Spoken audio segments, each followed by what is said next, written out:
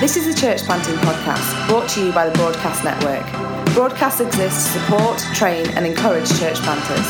For more information about who we are or about the training that we offer, please visit our website at www.thebroadcastnetwork.org. Hello and welcome to episode 136 of the Broadcast Church Planting Podcast.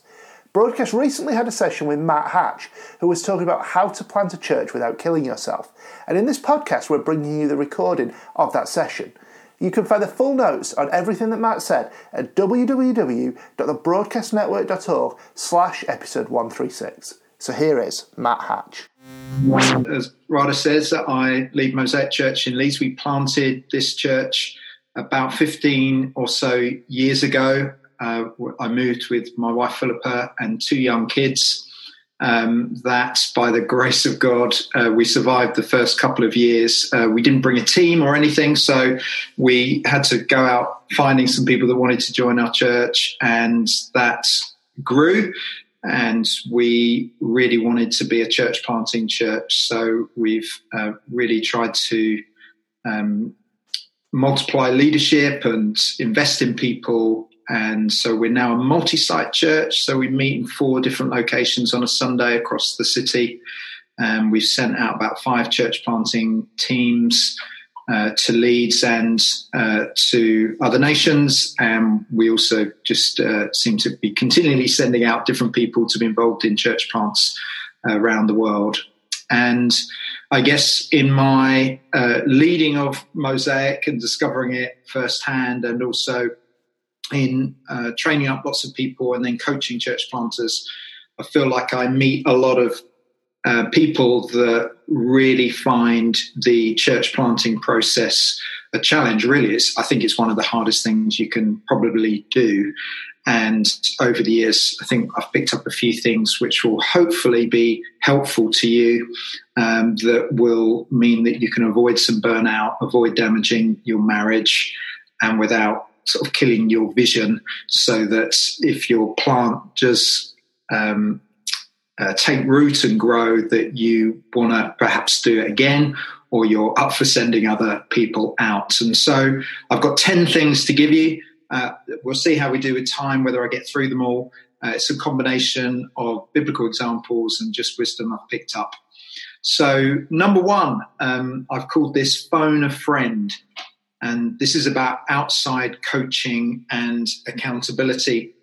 Howard Hendricks is a professor at Dallas Seminary.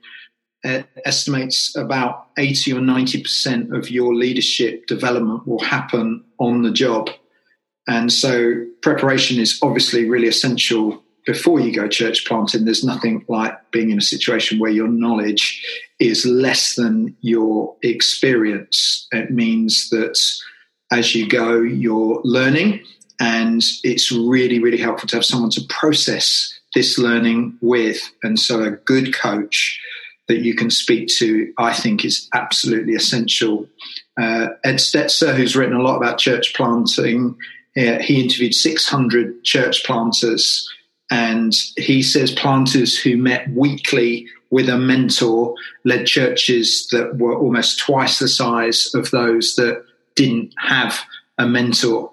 So I guess we all need a Barnabas. Barnabas is, from the scriptures, he sponsored Paul, puts faith in him. Acts 9, he develops him in ministry. Acts 11, and then partners with him, Acts 13, on a church planting trip. And then Barnabas very humbly steps back and lets Paul take the lead. And that is the mark of a great coach. However, he's secure enough to confront him and challenge Paul face to face, Acts 15. And so we all need a Barnabas. We need someone that can help us.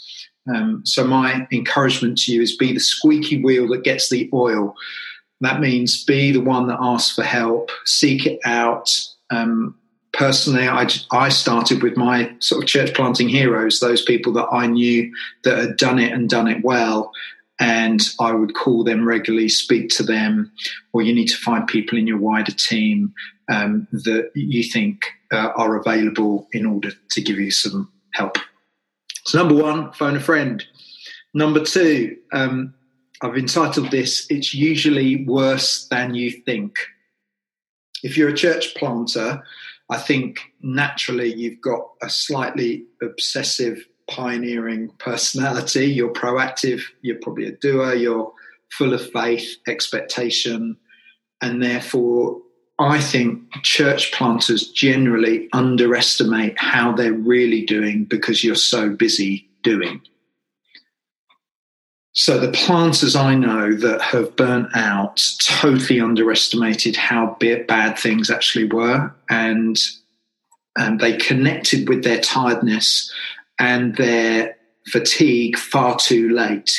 So with hindsight, they would say, oh, yeah, just for a long time I was feeling this and I didn't quite crash and burn, but I was just flying far too low to the ground. But by then it's too late.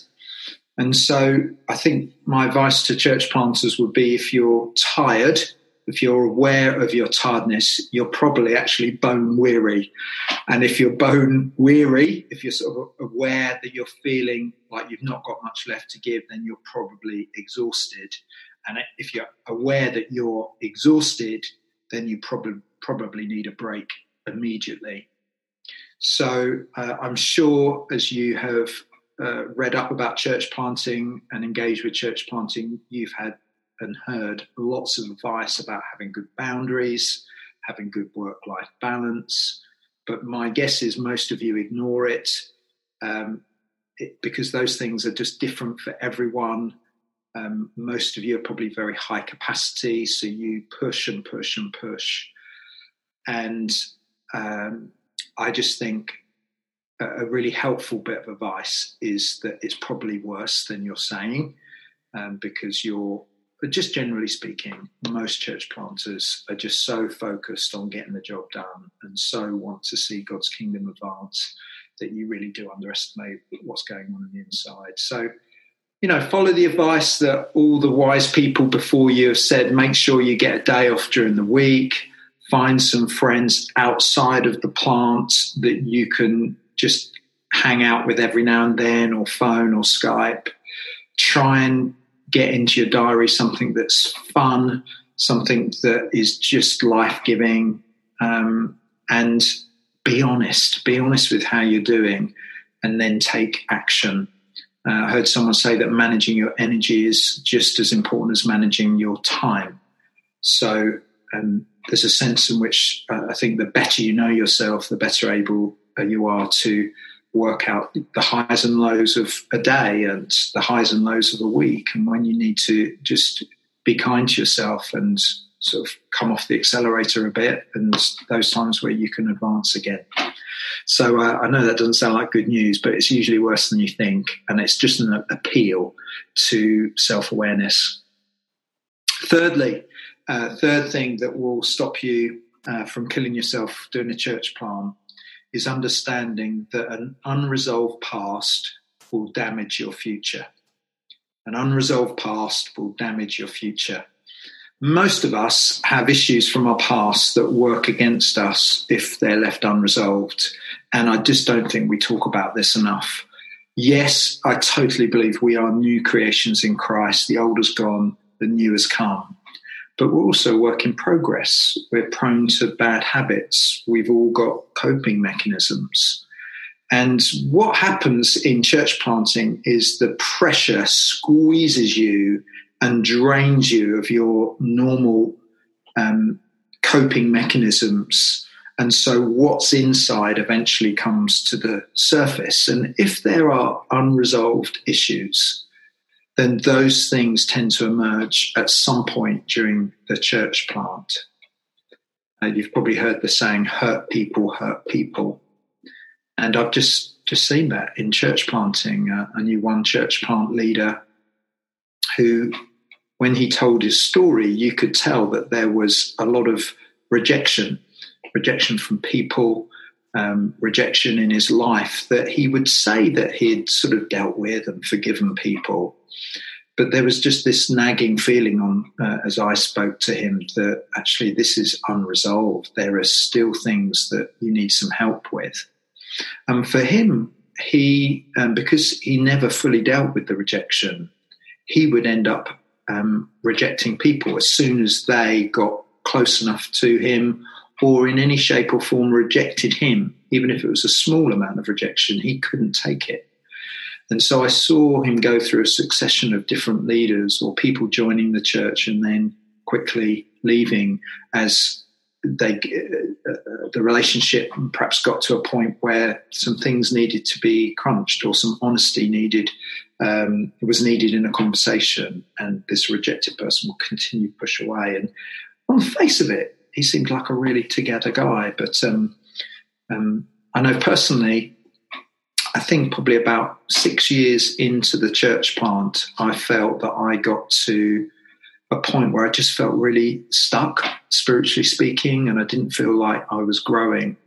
And I knew that it wasn't just me not putting the work in, but it was connected to just my past and stuff that happened to me and some of my stuff, some of my junk. And so I sought out some counselling, and it was incredibly helpful to deal with some of the things that just I had no idea quite how much they were holding me back. And so I guess point 3, an unresolved past will damage your future, is an appeal for just some honesty, some self-awareness, to ask the Holy Spirit to show you where perhaps there's some areas in your life that need some work, and perhaps some trusted friends that you can say, you know, what do you think? What can you see in my life that you think could trip me up in the future? Okay, number 4, I've entitled Workmanship Before Works. And so connected to this idea of being spiritually healthy, I think one of the most helpful things to focus on is your identity in Christ. The Apostle Paul says in Ephesians 2:10, we're God's workmanship, created in Christ Jesus to do good works, which God prepared in advance for us to do. And the order is important. We're God's sons and daughters before we lift a finger, before we do any works. Identity comes before impact. And being secure in Christ, being secure in your identity, well, it's just so essential in church planting. I know for me, I moved from Bedford, where I was leading thriving, healthy church, to move to Leeds, which involved getting a job. I spent about 6 months out of work, finally found a job. It was long hours, didn't pay very well. It was quite, I guess, a job with not much responsibility. And for those 2 years, from leaving church ministry into sort of a new city, very few friends, into not a great job, I really felt God used that season to strip away a lot of the things that I'd sort of built up around myself as things to strengthen my identity, which weren't based in being a son of God, but were much more based in the things that I was doing. And, you know, I look back and think, wow, that was the grace of God at work in me. You see, when you get church planting in those early days, especially, really there's nothing else to the church plant apart from you and perhaps your family. And so for everyone that comes to your church plant, comes to your house, when you're inviting them to join your community, really you're inviting them to join you on this sort of mission to plant a church. And so when they say no to the church plant, it often is them saying no to you. I remember in our early days, we had 5 or 6 people, and this absolutely outstanding leader came along to our group. She was someone that I'd heard a lot about, had a brilliant reputation, track record, and I just thought, wow, she would really tip the balance in the church plant. And so we had her over. She came to our little evening meeting a couple of times and then met with us and just sort of said, no, I'm sorry, I just don't want to join, and I don't think God's telling me I should join. And I can just remember just that feeling of she's rejecting us This is less about God's told her. This is more about what she doesn't really like, what she sees. And as a church planter, you just have that a lot, and that sense of personal rejection. And if we're not secure in our identity in Christ, then those things come as really heavy blows to us. And, a secure leader is an extremely attractive leader. And people generally can spot when there is insecurity and when there's a lack of just maturity in this area. And so to survive church planting, I know it's very basic, but your identity in Christ needs your attention, needs your work. Otherwise, you're going to struggle. Number 5, I've entitled Build a Home That Helps Build a Church. So this is really, really practical stuff. I'd encourage you to make it as easy as possible to host people in your home, as it's the hub of the plant for quite some time. Even once you get going on a Sundays, my guess is you will have lots of people through your home, leaders meetings, small groups. Just your house will probably be one of the centres of the social life of the church. And so I tell all our church planters to really think about the house that they're going to rent or buy in terms of a home that really works. So simple things like, can people park easily on your street? You might have 20 people show up at your house all driving. Is there anywhere to park? I'd encourage you, if you can afford it, to have wood flooring or some sort of laminate flooring instead of carpet all through the hallways. And so it's just really easy to clean, and you don't have to constantly be asking people to take their shoes off when they come in. And you can, if it's wet, if it's dry, you can just clean it really quickly. I encourage you to buy a dishwasher if your kitchen isn't very big. But if you've got a big kitchen, sometimes it's really great to have the team washing up and connecting over all of that. It just depends on the size of your home. I encourage you to choose furniture that maximizes seating. So don't go for aesthetics, go for just like practical furniture you can fit a lot of people in.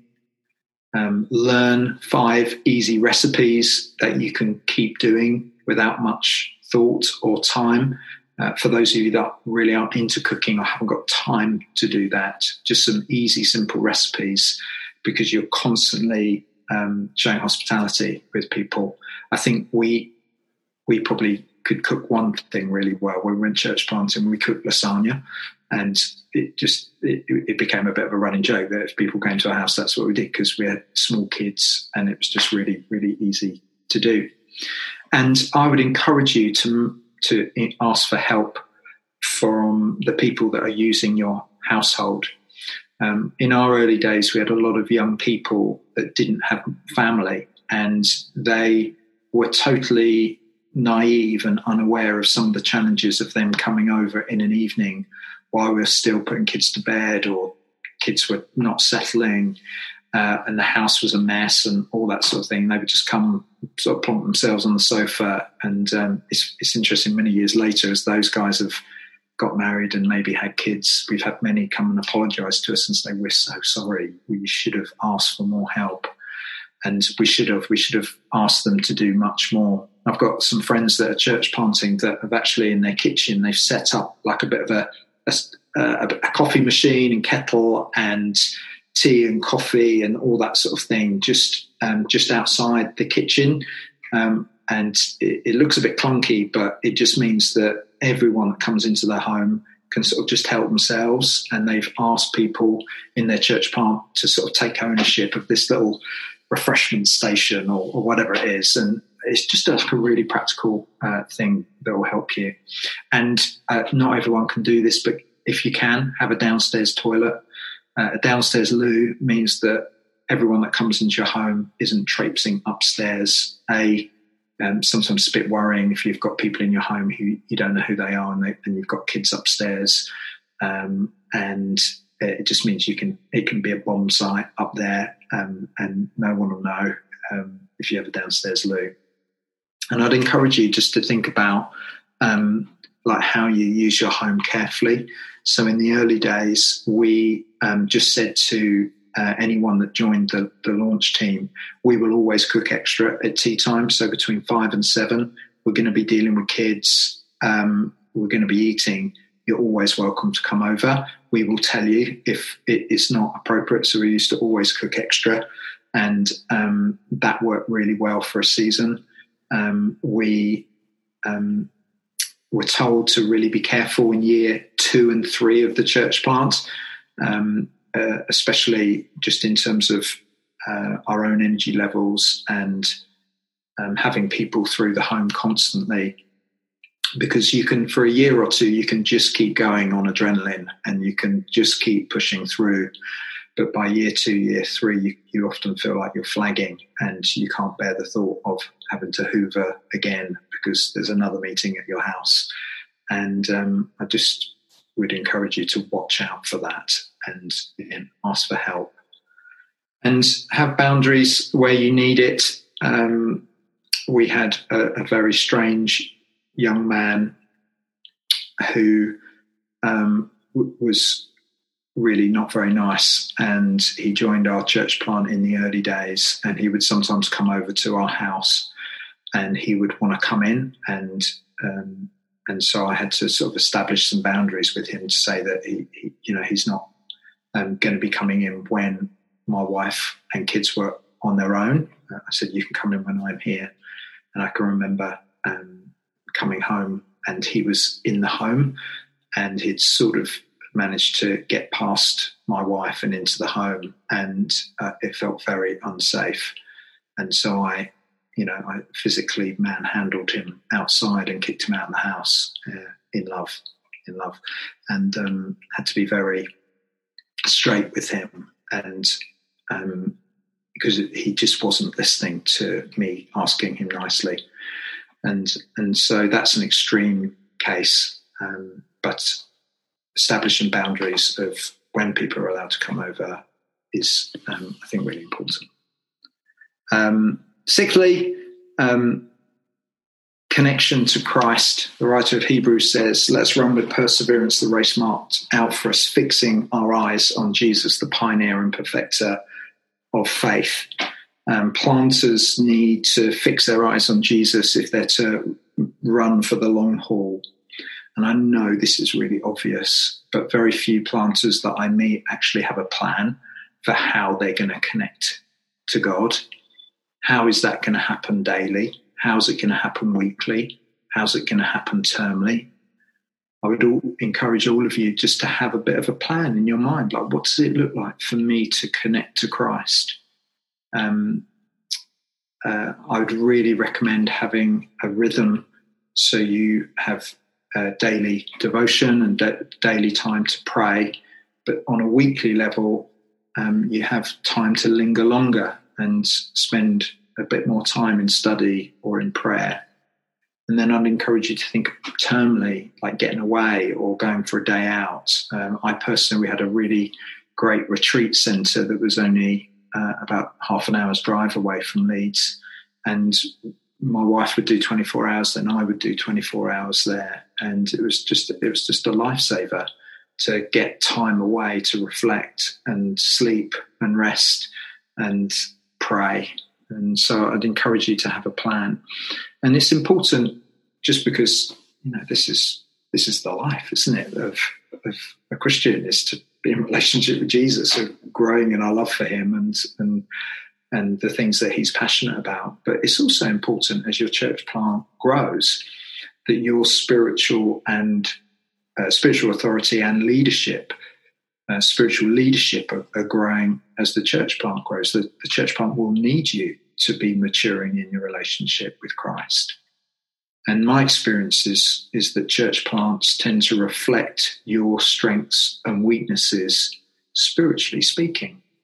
So I know, chatting to one church plant leader who just had a regular discipline of prayer and fasting, and each week he would have a day that he fasted and dedicated extra time to pray. And it was fascinating meeting his church, because many of them also just had this daily, weekly rhythm of prayer and fasting. And so often your devotional life, to some extent, gets replicated in the people you're discipling and your church, and whatever your strengths and weaknesses are in that area, often that gets replicated in what you're building. Seventhly, watch for warning lights on the dashboard. Watch for warning lights on the dashboard. Just as you take your car in for a service, when you've got some sort of flashing lights on the dashboard warning you that something's wrong, there are warning lights in our lives that indicate when we need help. And so here's some warning lights that I've spotted from time to time with various church planters that tell you you're not doing that well, or you need some help, or you need to take some time. One is emotional imbalance.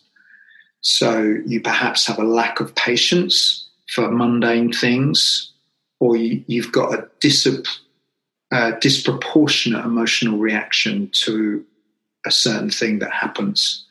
So I was speaking to a church planter recently who would find himself getting really, really angry in the car, and, like really angry if someone just cut him up or did a little thing. And he was never usually like that. And it was an indication that something wasn't quite right.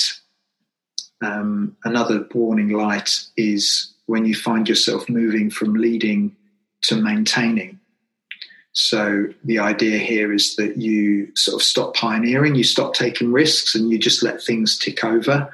And sometimes a leader can find themselves just over time moving from that sort of radical risk-taking to just things maintaining. And it's a sign that there's probably sort of a bit of tiredness building up, and you may need to sort of work out how you can recharge your batteries. A lot of church planters self-medicate. And what I mean by self-medicate and why it's a warning light is that they've developed some sort of coping mechanisms to help deal with some of the struggles that they've got. Some overeat, some undereat. I think the most common one that I've come across is escaping, is that the pressure of the church plant means that they're looking for ways to escape and to sort of go into, a bit of a world where they don't have any responsibilities, or they are trying to find ways to make themselves feel better. I know I was just speaking to someone recently who, when they were church planting, they used to buy a lottery ticket. And it didn't happen very often, but at the beginning of the week, they would buy a lottery ticket, and they would have this dream of winning and spending the lottery winnings on just really fun stuff, and sort of leaving the city they were planting in and moving to Australia or something like that. And they would just really enjoy the dream. And sometimes they wouldn't even check the numbers on a Friday night because they had hope in their pocket, that hope of a different future. And that's a big warning light on the dashboard that something's not right. For some, it's hopelessness and cynicism.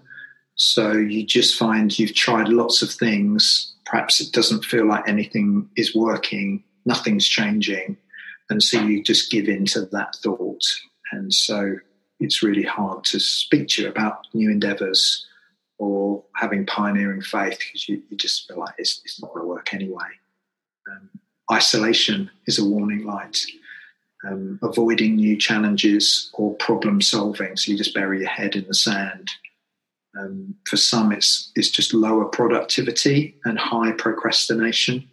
Speaking to one planter who managed to waste hours and hours on the BBC website. They would just click every link, every story, and while they should have been preparing for a preach, or they should have been phoning someone, or they should have been doing some outreach, and it was just revealing, a tiredness in them. Perhaps you're emotionally numb, or you lack compassion, or for a lot of people in church planting, An emotional numbness and lack of compassion comes from not grieving well. There's an incredible amount of loss in church plantings, a lot of disappointment, a lot of goodbyes, a lot of failed events. I remember one of the first events I ever tried to lead, did a week of outreach at university, had a huge gig planned at the end of the week, brought in, paid for this band to come in, hundreds and hundreds of invites, and we didn't get a single guest. And, that was the first thing I ever tried to do. So it wasn't a great start. And the reality is, in church planting, there'll be loads of times where stuff happens that actually really hurts. And it's important we go to God with our grief. Psalm 6, the psalmist says, "Be merciful to me, Lord, for I am faint. O Lord, heal me, for my bones are in agony. My soul is in anguish. How long, O Lord, how long? Turn, O Lord, and deliver me. Save me because of your unfailing love." And it's just important that we grieve well, and we use the Psalms especially to help us express our disappointment. If we don't, we find a hardness of heart kicks in. We start to emotionally get numb. And so we've got to start talking about these things. Don't be too proud. One study among missionaries found that 75% didn't want to admit their warning lights for fear of being sent home. And so don't be that person who keeps it all bottled in. Number 8, and I'll try and speed up a little bit so we've got some time for questions. Number 8 is don't under-spiritualize spiritual warfare.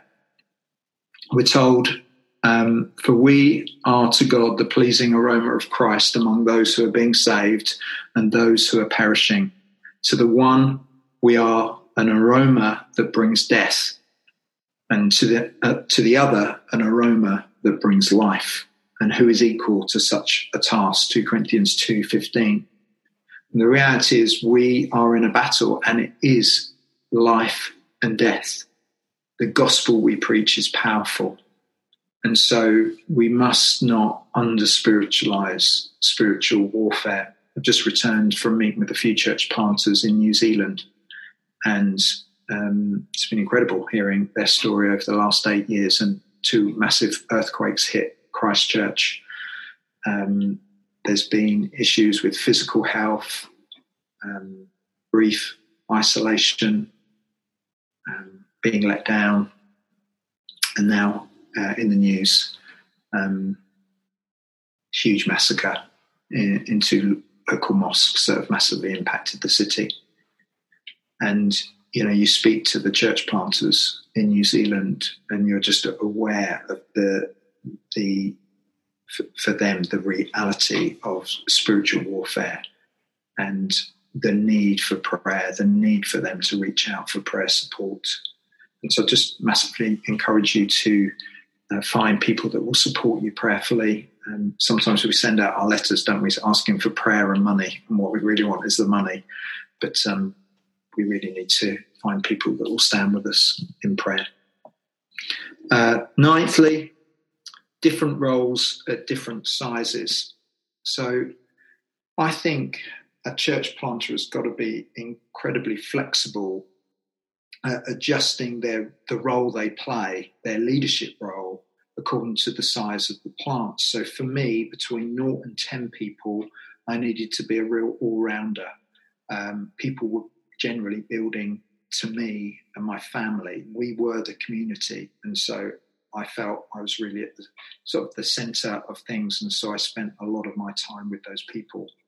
But when we grew beyond 10, and we sort of were between 10 and 30 people, I still needed to be a bit of an all-rounder, jack of all trades, doing lots of different things in the plant. But my role needed to change, that I wasn't just building to me, but I was building people to one another, because I needed to give my time to find the next 20 people. And so I wanted to create community without me at the centre. And then between 30 and 50 people, it was much more about me delegating and raising up leaders, giving people opportunities to use their gifts. I was still doing the majority of it, but I was spending a lot of time investing in others and giving them opportunity to grow. And then between 50 and 75 people, It was about me releasing leaders. I was trying to find some specialists, so I was just doing the things that I was particularly good at, and we had other people doing the things that they were much better at me at, and I was removed a lot from the detail. And just those changes there from 0 through to 75, a church planting leader needs to be very adept at knowing the sort of leadership that's needed at each stage, and I'm sure it's different for every church plant. And just be very wise about those changes, because if you lead in the same way with 10 people as you do with 60 people, it really could kill you. Just the level of pressure on you personally. So beware of that. And number 10, don't gain a church and lose a marriage. Don't gain a church and lose a marriage. There are huge pressures on your family relationships when you plant, and the people you love the most often get the dregs of what you've got left. Obviously, if the spouse of the church planter has not bought into church plant, then the project should end immediately. If your husband or wife aren't up for it, then you shouldn't be going. But I can say some more about this in the Q&A, but just to briefly say, I think what you must do as if you're a church planting couple is talk about your expectations of how involved each person's going to be.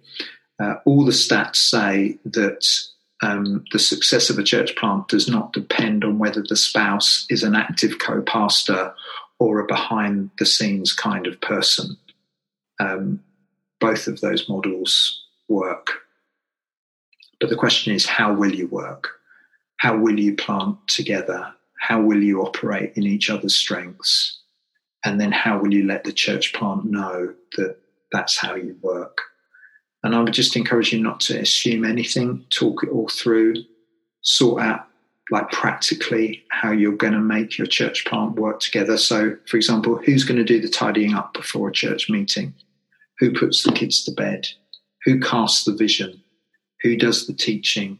Who does the disciple making? I was speaking to a couple just recently, and the wife was much stronger at casting vision than the husband. But the husband would probably tend to just assume that he should be the one casting vision for the church plant. Obviously, they both need to. Actually, the wife was just brilliant at it, and so she needed to be released to do it more. So make sure you've spent some time talking about what it looks like to lead together or to have different roles as the church plant grows. How do you work out between two of you, actually, as loads of us would have just two starting, or you would be the main kind of leaders, if you like. When do you start the conversation? Who does what? Well, it really helps if you've got some experience leading together before you go church planting. And so it's a much less pressurized environment if you can do it in a local church before you actually are on your own, and you've got some people that are able to work with you that know you well. And I think I would encourage the church planting couple to ask the people that are investing in them some really honest questions. Like when we talk about this stuff, like who's really good, and what do you think I should be spending my time doing? And I think we just got to be careful. We don't just assume that the husband does some things and the wife does other things, actually. And you know, that works in all sorts of ways. So there can be unfair assumptions for the wife that she's going to be super involved, when I've seen some brilliant church plants where the wife actually isn't that involved. She's got a career of her own, or she feels really called to homemaking, and actually that whatever the spouse does, both ways can work. And I've seen it the other way, where the husband just assumes that he's going to do everything, and he wants his wife involved, but the husband just assumes that he's better, perhaps he's worked for the church and all that sort of thing. And I think try and do some of that hard work before you go, because you're probably in a much safer environment. But if you haven't and you're just on your own, then your coach or someone that is speaking into the relationship needs to help. And I just think it takes real humility to have that conversation, because it's touching on some really personal issues. And I hope that there's a safe enough place to have that sort of honest conversation. Yeah. And what would be some of the tips in the marriage? Because as you said throughout, it is quite stressful to do church plant. It's difficult. It's involves loads of work. How do you find time? So if you go back in your memory to when you started out, how did you and Philip find time to go out, to leave kids with somebody, to actually reconnect with each other? And then that on one side, and on the other side is, when do you find time to talk about vision, to encourage each other, to kind of spur each other on, to pray together? How did it work for you? Yeah. I think we would work hard probably to when the kids were small, we could get a takeaway in. We didn't really have much money to go out for meals and things like that, but we would try and make sure we made a special effort one evening a week. And I guess a good question to ask yourself is, what are the common themes in our conflict? And so what are the things that just keep coming around? Because that will give you an idea of sort of where your Achilles heel, where your pressure points were. And in those early days, I think, so we took 2 years to gather a team of about 25, and then we launched on a Sunday.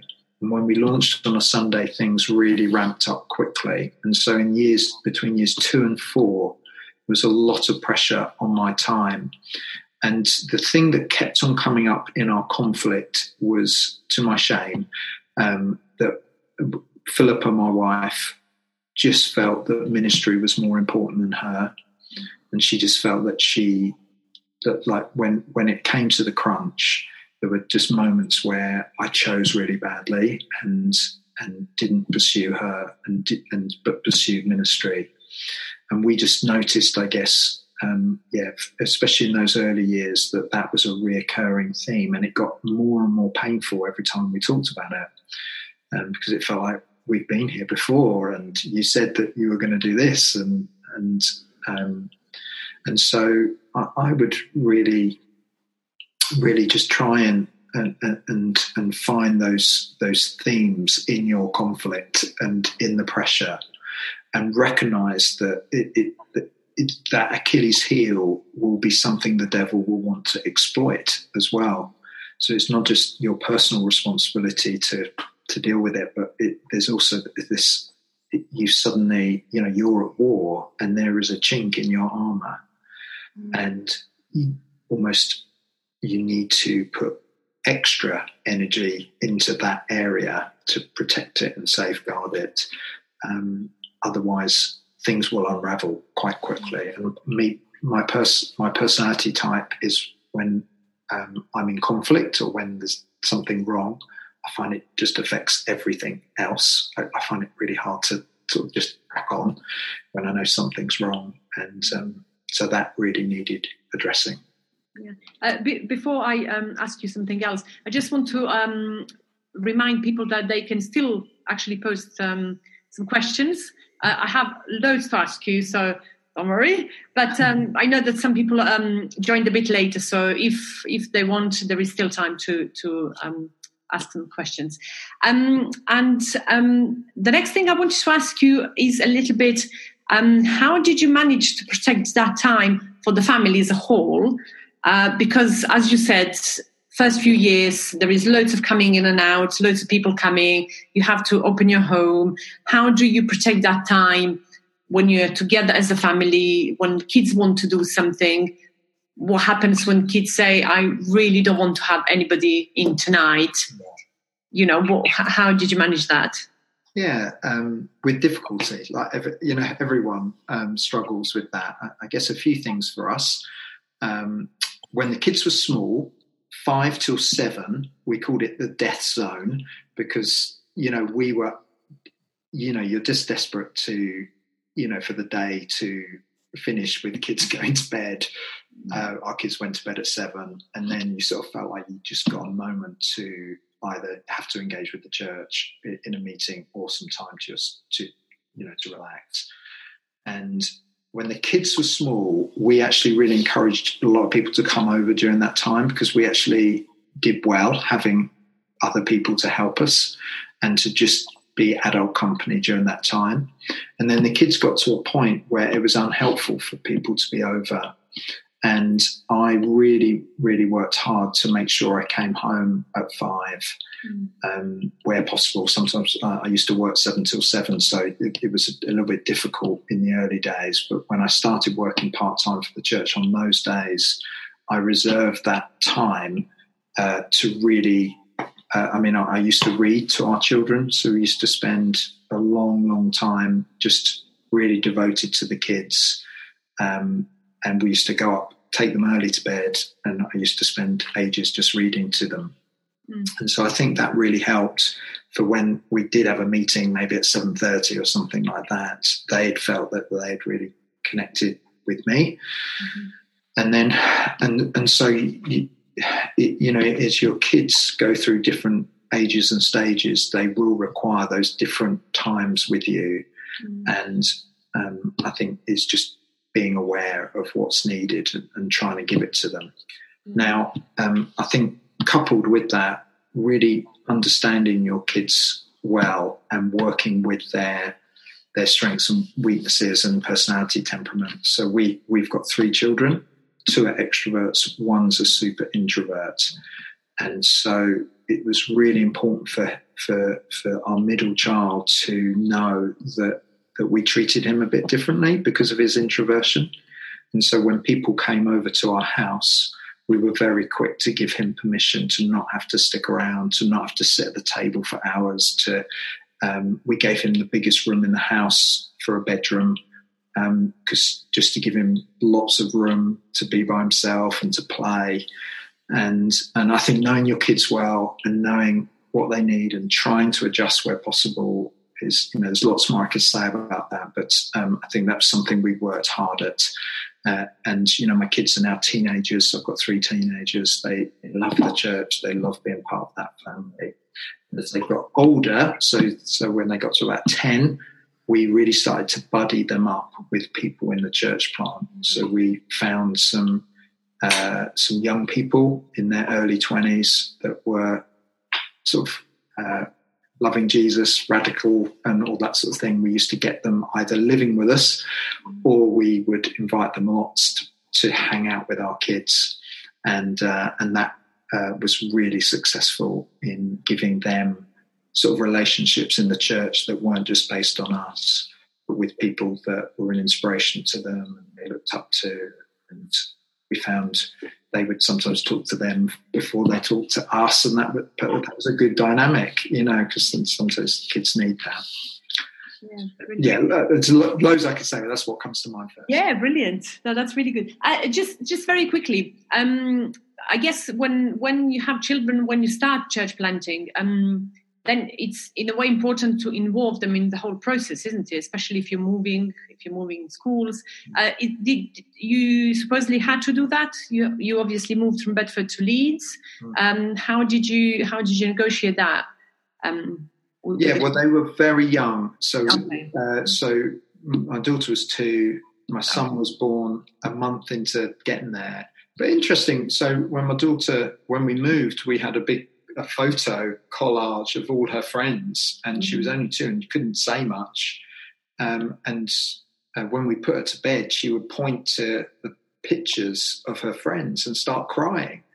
And so she couldn't verbalize loads, but we had to take the pictures down. It was breaking our hearts, just because she was feeling what we were feeling. And but really they were sort of too young to explain it to them. But you're dead right, just in terms of as they got older, we've So one little thing we did when our kids were 5, 3 and 1, we spoke to the 5 and 3-year-old and said, look, if any other children come, you're our welcome team. One of your roles here is to help other kids be part of the family that we're building. And the kids just love that. And they were so good when other kids used to visit that they would sort of grab their hands and, go off and show them where all the toys are and that sort of thing. And so I think from an early age, we sort of tried to creatively think about what's a meaningful thing that they can do to get involved with. Yeah, brilliant. And as we started from 10, moving backwards, I would like to ask you about different roles for different sizes of the church. And if you're kind of the main lead couple, are strong pastorally and setting the culture, but there aren't many evangelists in a team as it is. How do you a church connect with the town? Because obviously it's a new place for everybody. If you're pastoral but not quite evangelistic, how would you do that? Yes. Again, that's hugely challenging. That is the reality for a lot of church planters, is they wouldn't say they're super gifted evangelistically. I think I would. The Vineyard, when they train their church planters, they would highly recommend that 50% of your time as a church plant leader should be spent on finding the next 10 people to join your church. And so they're very big on the first 5 years or so of the church's existence, you guarding 50% of your time on the growth of the church, on reaching out. And if you're more gifted pastorally, you've got to figure out a way to just do it yourself, even though you might not feel very good at it, but to bring people with you. And so you're finding other people that probably aren't very good at it as well, and finding creative ways to connect with people. So for us, that meant street outreach. I sort of vowed that I would never do that. And then I got to a city and thought, I just don't know anyone. How am I going to meet anyone? I've got to get on the streets and do questionnaires and pray for people and do treasure hunting and all that sort of thing. And I think the danger if you're a pastoral person or a teaching type person going church planting is to sort of use that as a bit of an excuse not to do it. And the fact that you're doing it, however fruitful it is, will set the tone for the church plant and help establish a missional foundation. So the fact that we went monthly and everyone knew that I wasn't very good at it, but I just this is too important, for us to stay holed up in a room when we've got thousands of people on the street. I think that was really important. And I talk about that 50% in the church, 50% out of the church. I talk about that all the time with church planters because it's so radical. I just don't know many church planters that come close to that. Most church planters, when you've got 30 people, will spend 90% in and 10% out. And the question is, well, who's going to get that next 10 people? If you're not prepared to give it the time and lead other people in mission. Yeah, that's really good. So I just wanted to ask a little bit about, you were saying about watching the warning signs. Could you just give us a little bit more how, so if you see warning signs for the people in your team, what is the best way to approach that? Because you want to set a culture of being transparent, of being to having integrity, to actually being vulnerable. And I guess if you set that culture, then people who are joining would join something that they think is real and actually quite authentic. And so are you asking, how do you do it when you see those warning lights in your team? Yeah.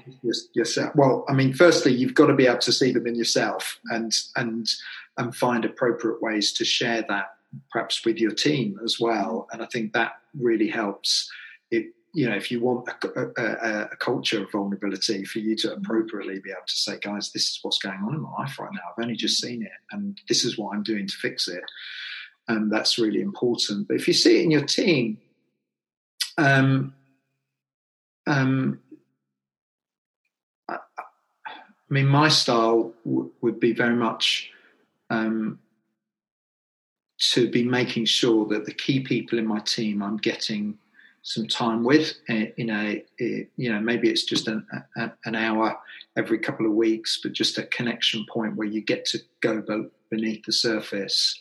Yeah. And I think it's much more powerful for people to see it themselves than you to tell them this is what I see, but rather to help them discover it. And so by asking hopefully the right questions and being prepared to sort of dig a bit deeper.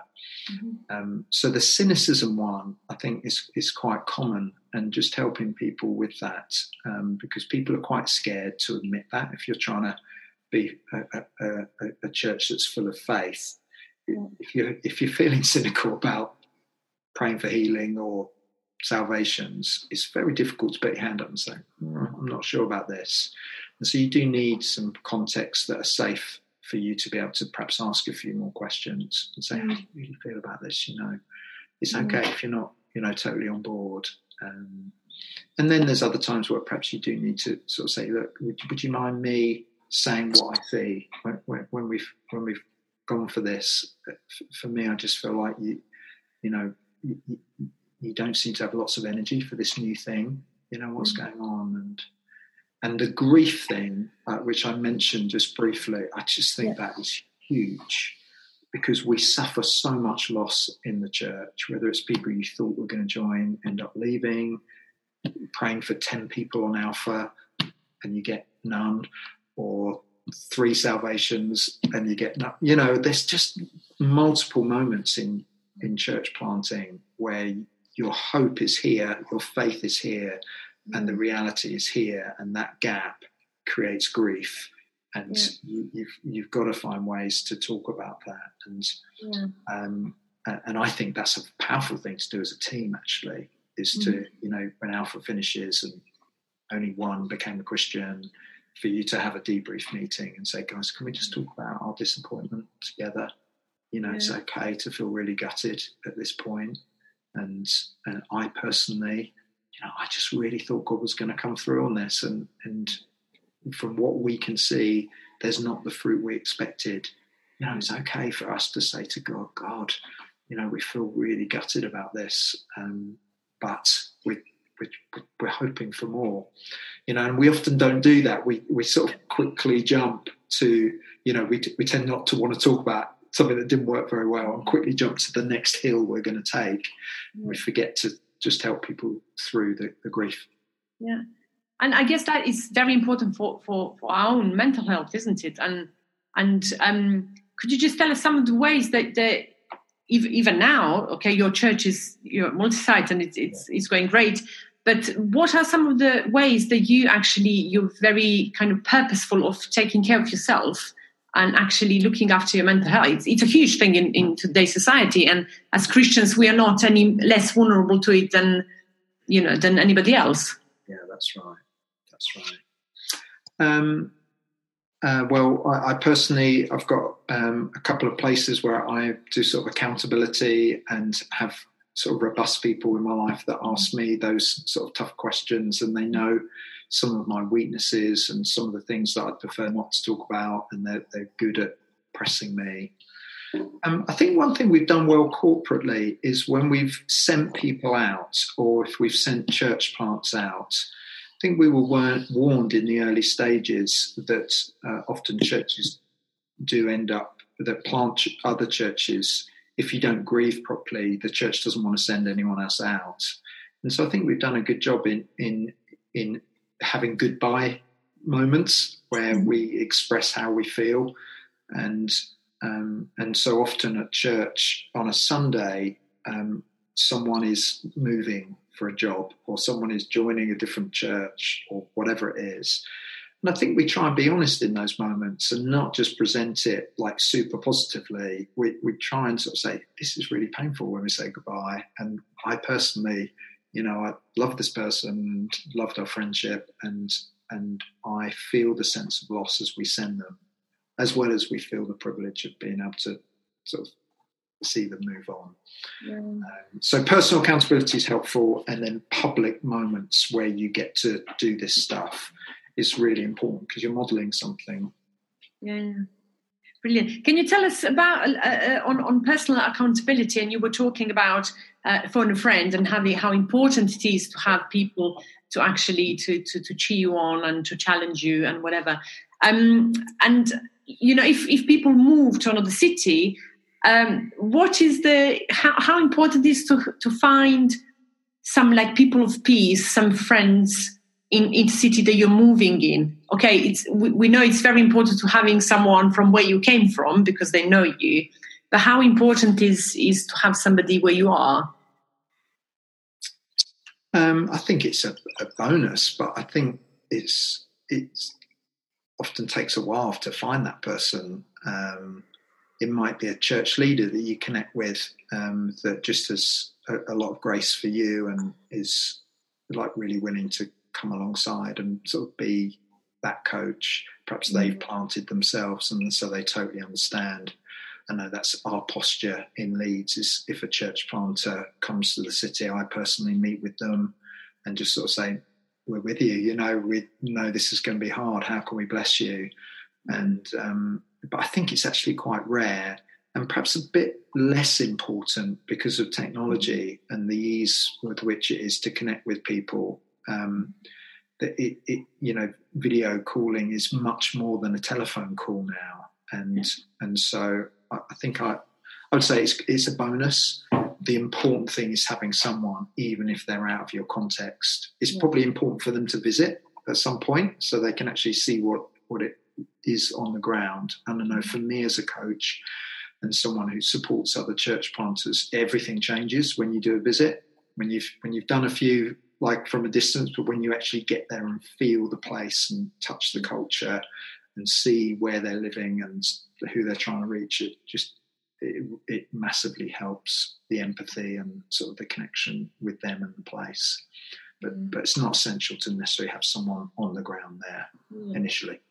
Yeah, I heard some church leaders say things like, "Oh, you can't really have many very, very good friends in your own church." How did you find that balance? Can you actually have very, very close friends out of people that you're leading? Yeah. How does the leadership impact the nature of the friendships? Yeah, this is very complex, this subject. And I think the way we would want to build our churches is that you do have friends in the church. You do have people that are your best friends in the church. We want to be relational. We want people in our lives. The risk is a lot of pain because those people may hurt you. Those people may leave. Those people, may not always agree or with your leadership decisions. And so there's risk involved. And it is simpler to just avoid that risk. But I think that the loss is that sort of sense of intimacy and feeling known and having history. I would say it's really important to have a friend outside as well, and friends outside of the context. It is so complicated wearing your leadership hat. It's complicated enough in marriage.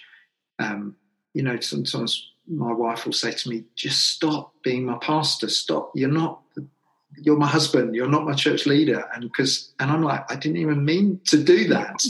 And so in friendship, it is complicated. Am I their pastor? Am I their leader?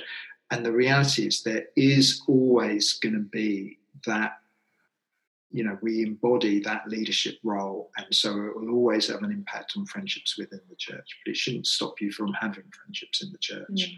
I think my personal experience is, yes, we've got close friends in the church, but we've also made sure we've had some close friends outside of the church. There's just less complexity there. And we've been very fortunate that we've been able to have a little bit of both. Thank you for listening. We hope you enjoyed this episode. And just a reminder, you can find the full notes on everything that Matt said at www.thebroadcastnetwork.org/episode 136. See you next time.